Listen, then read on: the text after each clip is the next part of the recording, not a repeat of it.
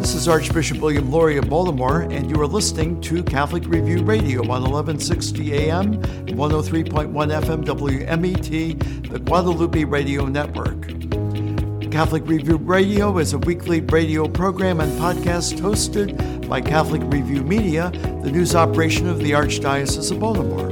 We are grateful to our Catholic partners for the opportunity to bring quality Catholic programming to our listeners each week.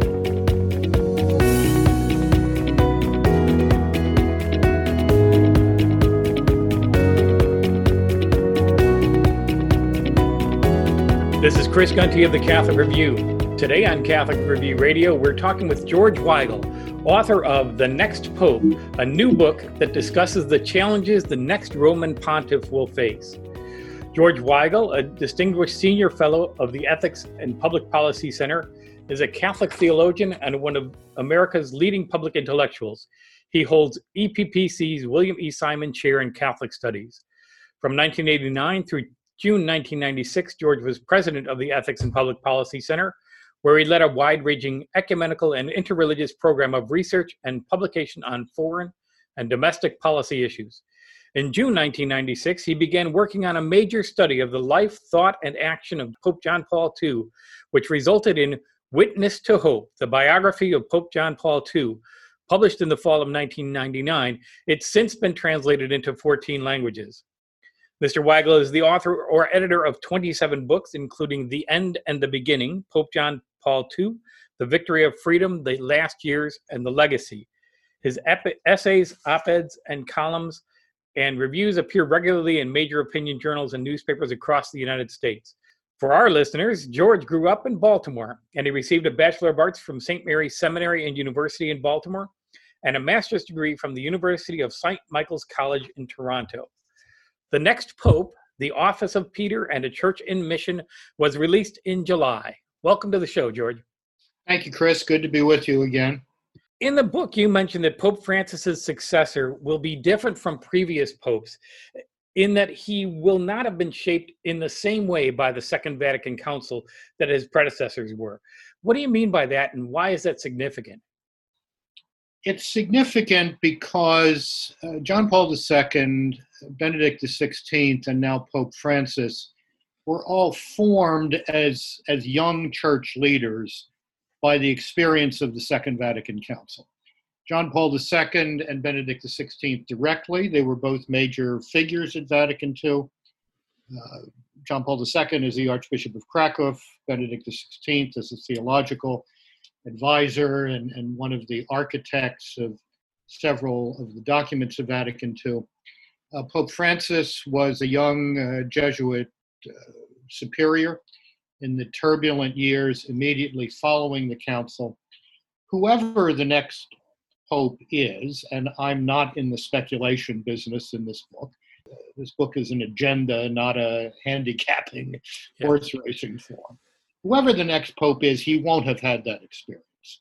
The next pope will likely have been a teenager, maybe even a child at the time of the Second Vatican Council. So he will have lived a thoroughly post-conciliar experience of the church. That means that we're heading into uncharted territory. And that's why I thought it would be useful to reflect upon the future of the church and the future of the papacy through the prism of the experience of these three popes, John Paul II, Benedict, and Francis, whom I have had the privilege of knowing personally, being in extensive conversation with each of them. And so I thought I would try to bring that to bear in a reflection on the future. Mm-hmm. I would imagine that many of the cardinal electors will also fit into that same mold of people who are mostly post-conciliar. What qualities do you think that the Holy Spirit and the cardinal electors in the conclave will be looking for in the next pope? Well, there's a mega question here, if you will. It's very clear after the past 50 years that there is a living Catholicism in the world, and there's frankly a dying Catholicism. The living Catholicism around the world, whether we're talking about various parts of the United States, sprouts of new Catholic life in Europe, the vibrant church in sub-Saharan Africa. Wherever the church is living, it's because it has embraced the interpretation of Vatican II offered by John Paul II and Benedict XVI, and is living that in the new evangelization, living what Pope Francis called the joy of the gospel. Wherever the church is moribund or dying, it's because people are stuck in the rut of what I've been calling for 20 years Catholic light, an attempt to kind of erase the doctrinal and pastoral and moral boundaries of the church, to fit the church into the surrounding culture, to make us acceptable as the surrounding culture defines acceptability. That never works. It doesn't work anywhere in the world. So that's the first thing that you'd want to know about a future pope or a possible pope. Does he understand this fundamental distinction between an all-in Catholicism that people joyfully embrace, even under difficult cultural circumstances, and a dying Catholic life? I would say the second thing that is inevitably going to be on the agenda in a future conclave is the continuation of serious reform in the church itself. Certainly the abuse crisis continues to have to be addressed. But the next pope is also going to have to take in hand in a vigorous way the reform of Vatican finance.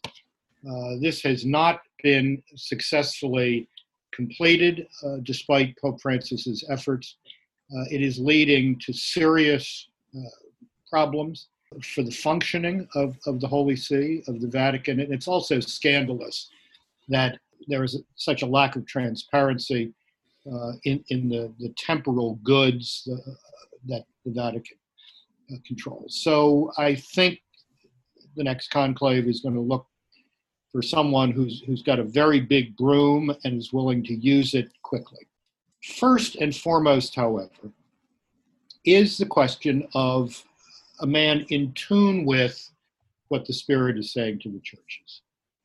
Does this man understand that the new evangelization, a church of missionary disciples, which, as Pope Francis has said, everyone understands that they have a missionary vocation, is the only church with a future?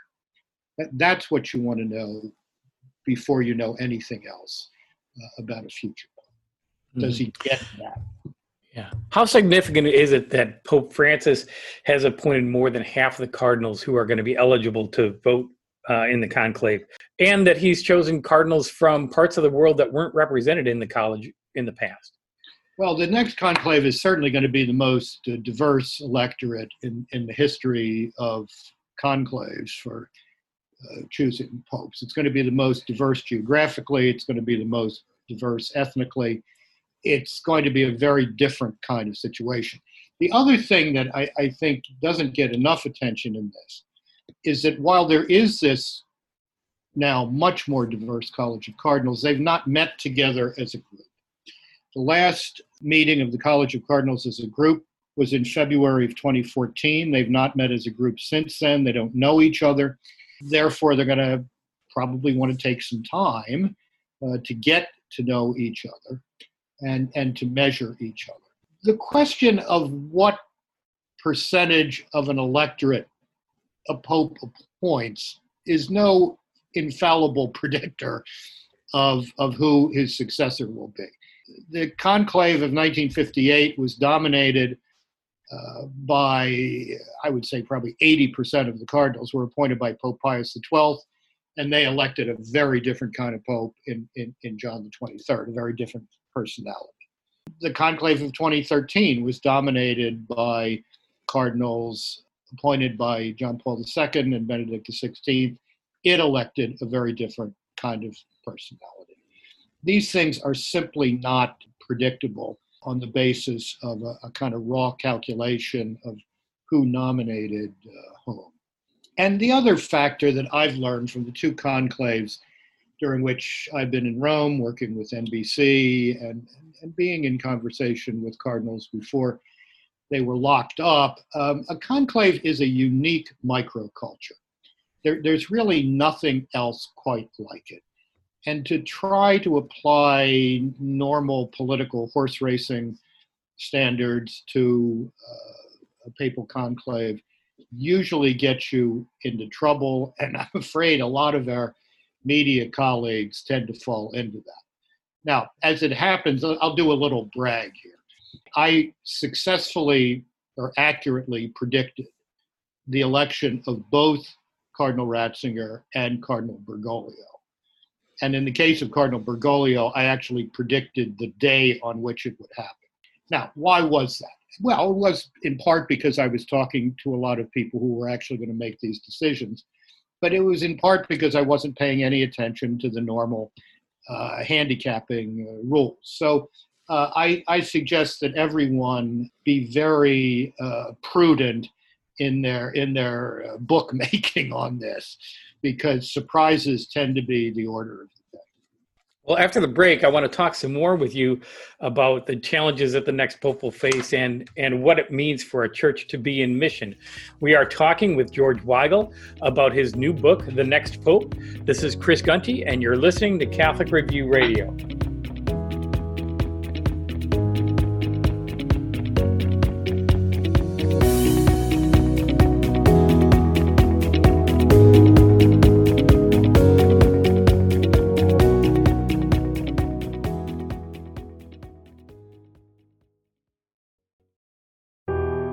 The Archdiocese of Baltimore makes the protection of children a leading priority in its parishes, schools, and other ministries. The Archdiocese seeks to keep kids safe through training and background checks and by implementing a zero-tolerance policy for anyone credibly accused of abusing a child.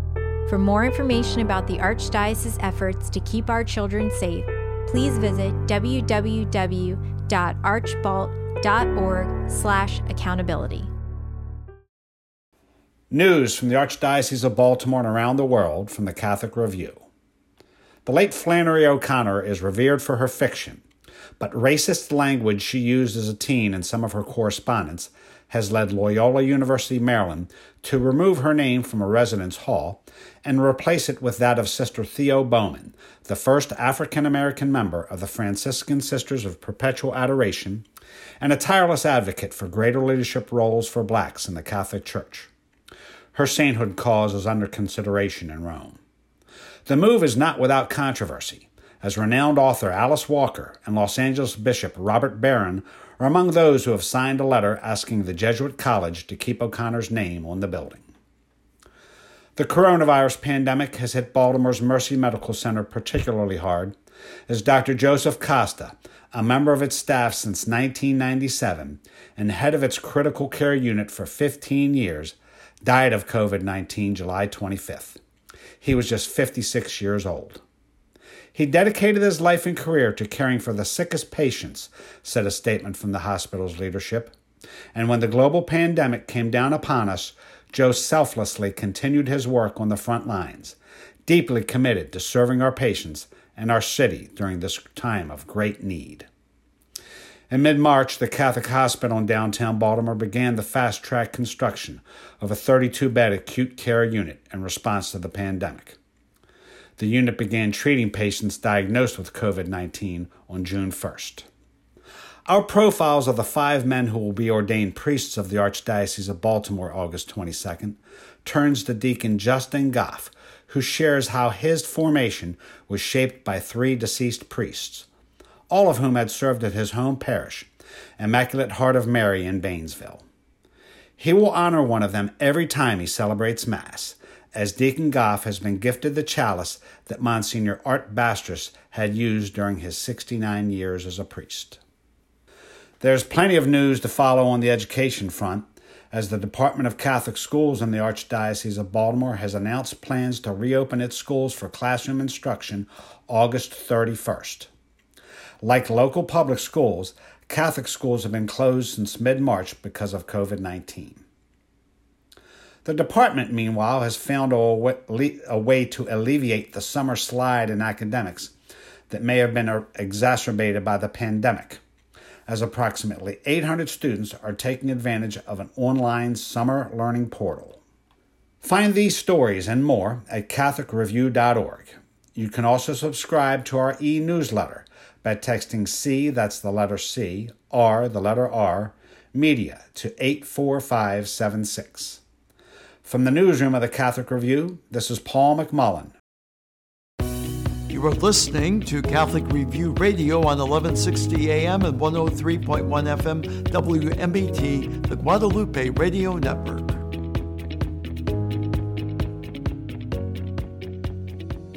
We're back on Catholic Review Radio, and we're talking with George Weigel, Distinguished Senior Fellow of the Ethics and Public Policy Center and author of more than 27 books on theology, the Catholic Church, and St. John Paul II. His new book, The Next Pope, was published last month. You say in the book, George, that St. Paul VI taught us that mission is not something the church does, but it's something the church is. How does that play into Pope Francis's call for all Catholics to be missionary disciples? This call, which was articulated in a very powerful way by Pope Francis in his apostolic letter, The Joy of the Gospel, in fact goes back to the Second Vatican Council. If you read carefully John the 23rd's opening address to the Council, it's a summons to the Church to get out of its own institutional bastions and to go out again and make disciples of all nations. That was John the 23rd's intention for Vatican II, that it ignite an evangelical renaissance of the Church. Paul VI, at the end of his life in 1975, issued the apostolic exhortation Evangelii Nunciandi, announcing the gospel, in which he said just what you said. The church doesn't have a mission, as if that's one of 10 things we do. The church is a mission. This theme was picked up by John Paul II, who dubbed this the new evangelization, and continued by Benedict XVI and Pope Francis. This requires all of us to think of ourselves in a somewhat different way. Catholics tend to think of themselves as members of an institution. Catholics talk often more easily about the church than about the Lord Jesus Christ. And yet each one of us at our baptism was given that great commission to go and make disciples of all nations. That's the shift in mindset that the past 50 years or more of Catholic history is calling all of us to. We're called to give away, to offer to others the gift that we have been given, friendship with the Lord Jesus and incorporation into his body, the church. In your new book, you say the next pontiff will have to be committed to the new evangelization, like you're talking about. Wouldn't it be assumed that any cardinal entering the conclave would already have evangelization as his focus? Well, most would, but any number of members of the College of Cardinals are far more comfortable managing institutions than proclaiming the gospel, frankly, because that's how they've lived their ecclesiastical lives. They've been managers more than teachers, more than evangelists. But I think what we've learned from particularly the past three pontificates, John Paul II, Benedict, and Francis, is that the papacy is an extraordinarily powerful platform from which to do that proclamation of the gospel. I can think of several men, in my experience, who might have made entirely admirable popes from a managerial point of view, but simply did not have that capacity to radiate publicly the joy of the gospel. And therefore, that was probably one reason why they were not chosen. They could be great managers, but they weren't going to be Peter on the first Pentecost. And that's ideally what we're looking for here. Somebody who can go out and say, okay, world, we've got some good news for you. And here's what it is. In Jesus Christ, you meet the answer to the question that is every human life. Let me tell you about that. That's pretty good. You know, you said in part of the book that no person can know all the things that a pope needs to know. But from your conversations over the years with Pope John Paul II, Benedict Francis, how do you think they dealt with such an overwhelming vocation, and how do you think the next guy will? I suggest in the book, The Next Pope, that it matters less where the Pope lives than how the Pope lives. I think John Paul II was enormously successful as a Pope because he was in constant conversation with an extraordinarily wide range of people. And not simply clerics, not simply Catholics, not simply believers. This was a man who, for the better part of a quarter of a century, until he really got incapacitated physically at the end, had guests at his table for lunch and dinner every day, and often for breakfast too. And he was probing their minds. Pope Benedict and Pope Francis have lived somewhat differently.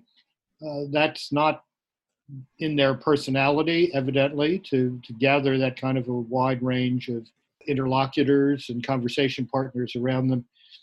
But I think it provides something of a model for the future. Now, not everyone is going to be as gregarious as Karol Wojtyła, Pope John Paul II. But if a pope is only depending on his internal sources of information, what he hears from bishops, what he hears from nuncios, Vatican representatives around the world, he just isn't going to hear everything he needs to hear. He needs to go outside the box and listen to people who might tell him stuff that, frankly, the courtiers or those heavily invested in the institution and its machinery are not going to tell him. You need to know that going into the office of Peter. You need to know that you got to go outside the institutional framework sometimes to find out what's really going on and what you might be able to do about it. Pope Benedict is now 93. We saw the pictures of him visiting Germany to see his brother for the last time. He certainly looked frail. So his resignation 7 years ago certainly seems to be prescient that he might not have been capable of doing the job at this time. Given that, do you think that Pope Francis might at some point be tempted to resign as well? Pope Francis has said that he thought that his predecessor did the right thing for the right reason, and he would certainly seem to be open to that himself. I have to say, Chris, I spent 45 minutes, almost 50 minutes with the Pope Emeritus last October in Rome. And while he was very frail physically, he was completely lucid. Intellectually, he was on top of things. He was in quite good humor. We were joking at a couple of points about previous experiences we had together.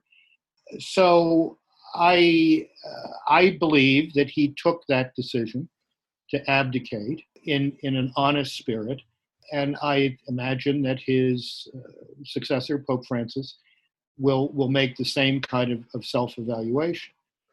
This is something the church is going to have to get used to. It's perhaps something we need to think through a little more carefully. It's about how this is done and who a Pope Emeritus is and how he functions and whatnot. But this does look something like the future, although I have no window into Pope Francis's mind or conscience as to how he will address this issue if it should emerge in his own life. We've got just a little bit of time left. What are you hoping to accomplish with this book? What are you hoping to set out and help people understand about the next Pope? I'm actually hoping that this reflection on the next Pope helps all of us to think a little less polemically, a little less ideologically, a bit more evangelically, and a bit more pastorally about the future of the entire church. This is really a reflection on the Catholic future through the prism of the papacy, an institution unique to the church. But its description of the Catholicism with a future, I think, applies to everyone. And if this book, because it's not about horse race handicapping, but thinking about an agenda for the Catholic future. Helps lift the discussion of the next Pope onto a slightly higher plane than handicapping candidates. I think that'll be a good thing to have done, and I'm grateful that I've had the opportunity to do it and to discuss it with you. Well, thank you. We have been talking today with George Weigel, Distinguished Senior Fellow of the Ethics and Public Policy Center. He is the author of The Next Pope, The Office of Peter and a Church in Mission, which was released by Ignatius Press in July. The book is available on Amazon, of course, and directly from Ignatius Press. You can find it there. Thanks so much for being with us today, George. Thank you, Chris. Good to be with you. This is Christopher Gunty of the Catholic Review, and you have been listening to Catholic Review Radio. You're probably not getting much church news in your daily newspaper or on your local TV station. The Catholic Review is the only publication in the Archdiocese of Baltimore that covers the Catholic Church full-time. There are so many ways to stay in touch with the Catholic Review. Pick up the monthly magazine at your parish or have it delivered to your home. Get fresh news every day online at catholicreview.org. Subscribe to our e-newsletter for twice-weekly updates.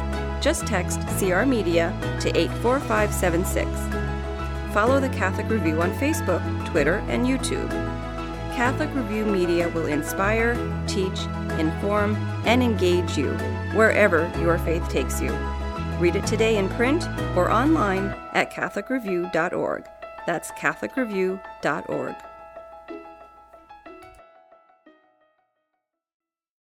Tune in to Catholic Review Radio next week, available on WMET 1160 AM and 103.1 FM. Also, WJSF 92.7 FM in the Sykesville area and WVTO 92.7 FM in Baltimore City. Check us out on SoundCloud or your favorite podcast app. Thank you for joining us for this edition of Catholic Review Radio.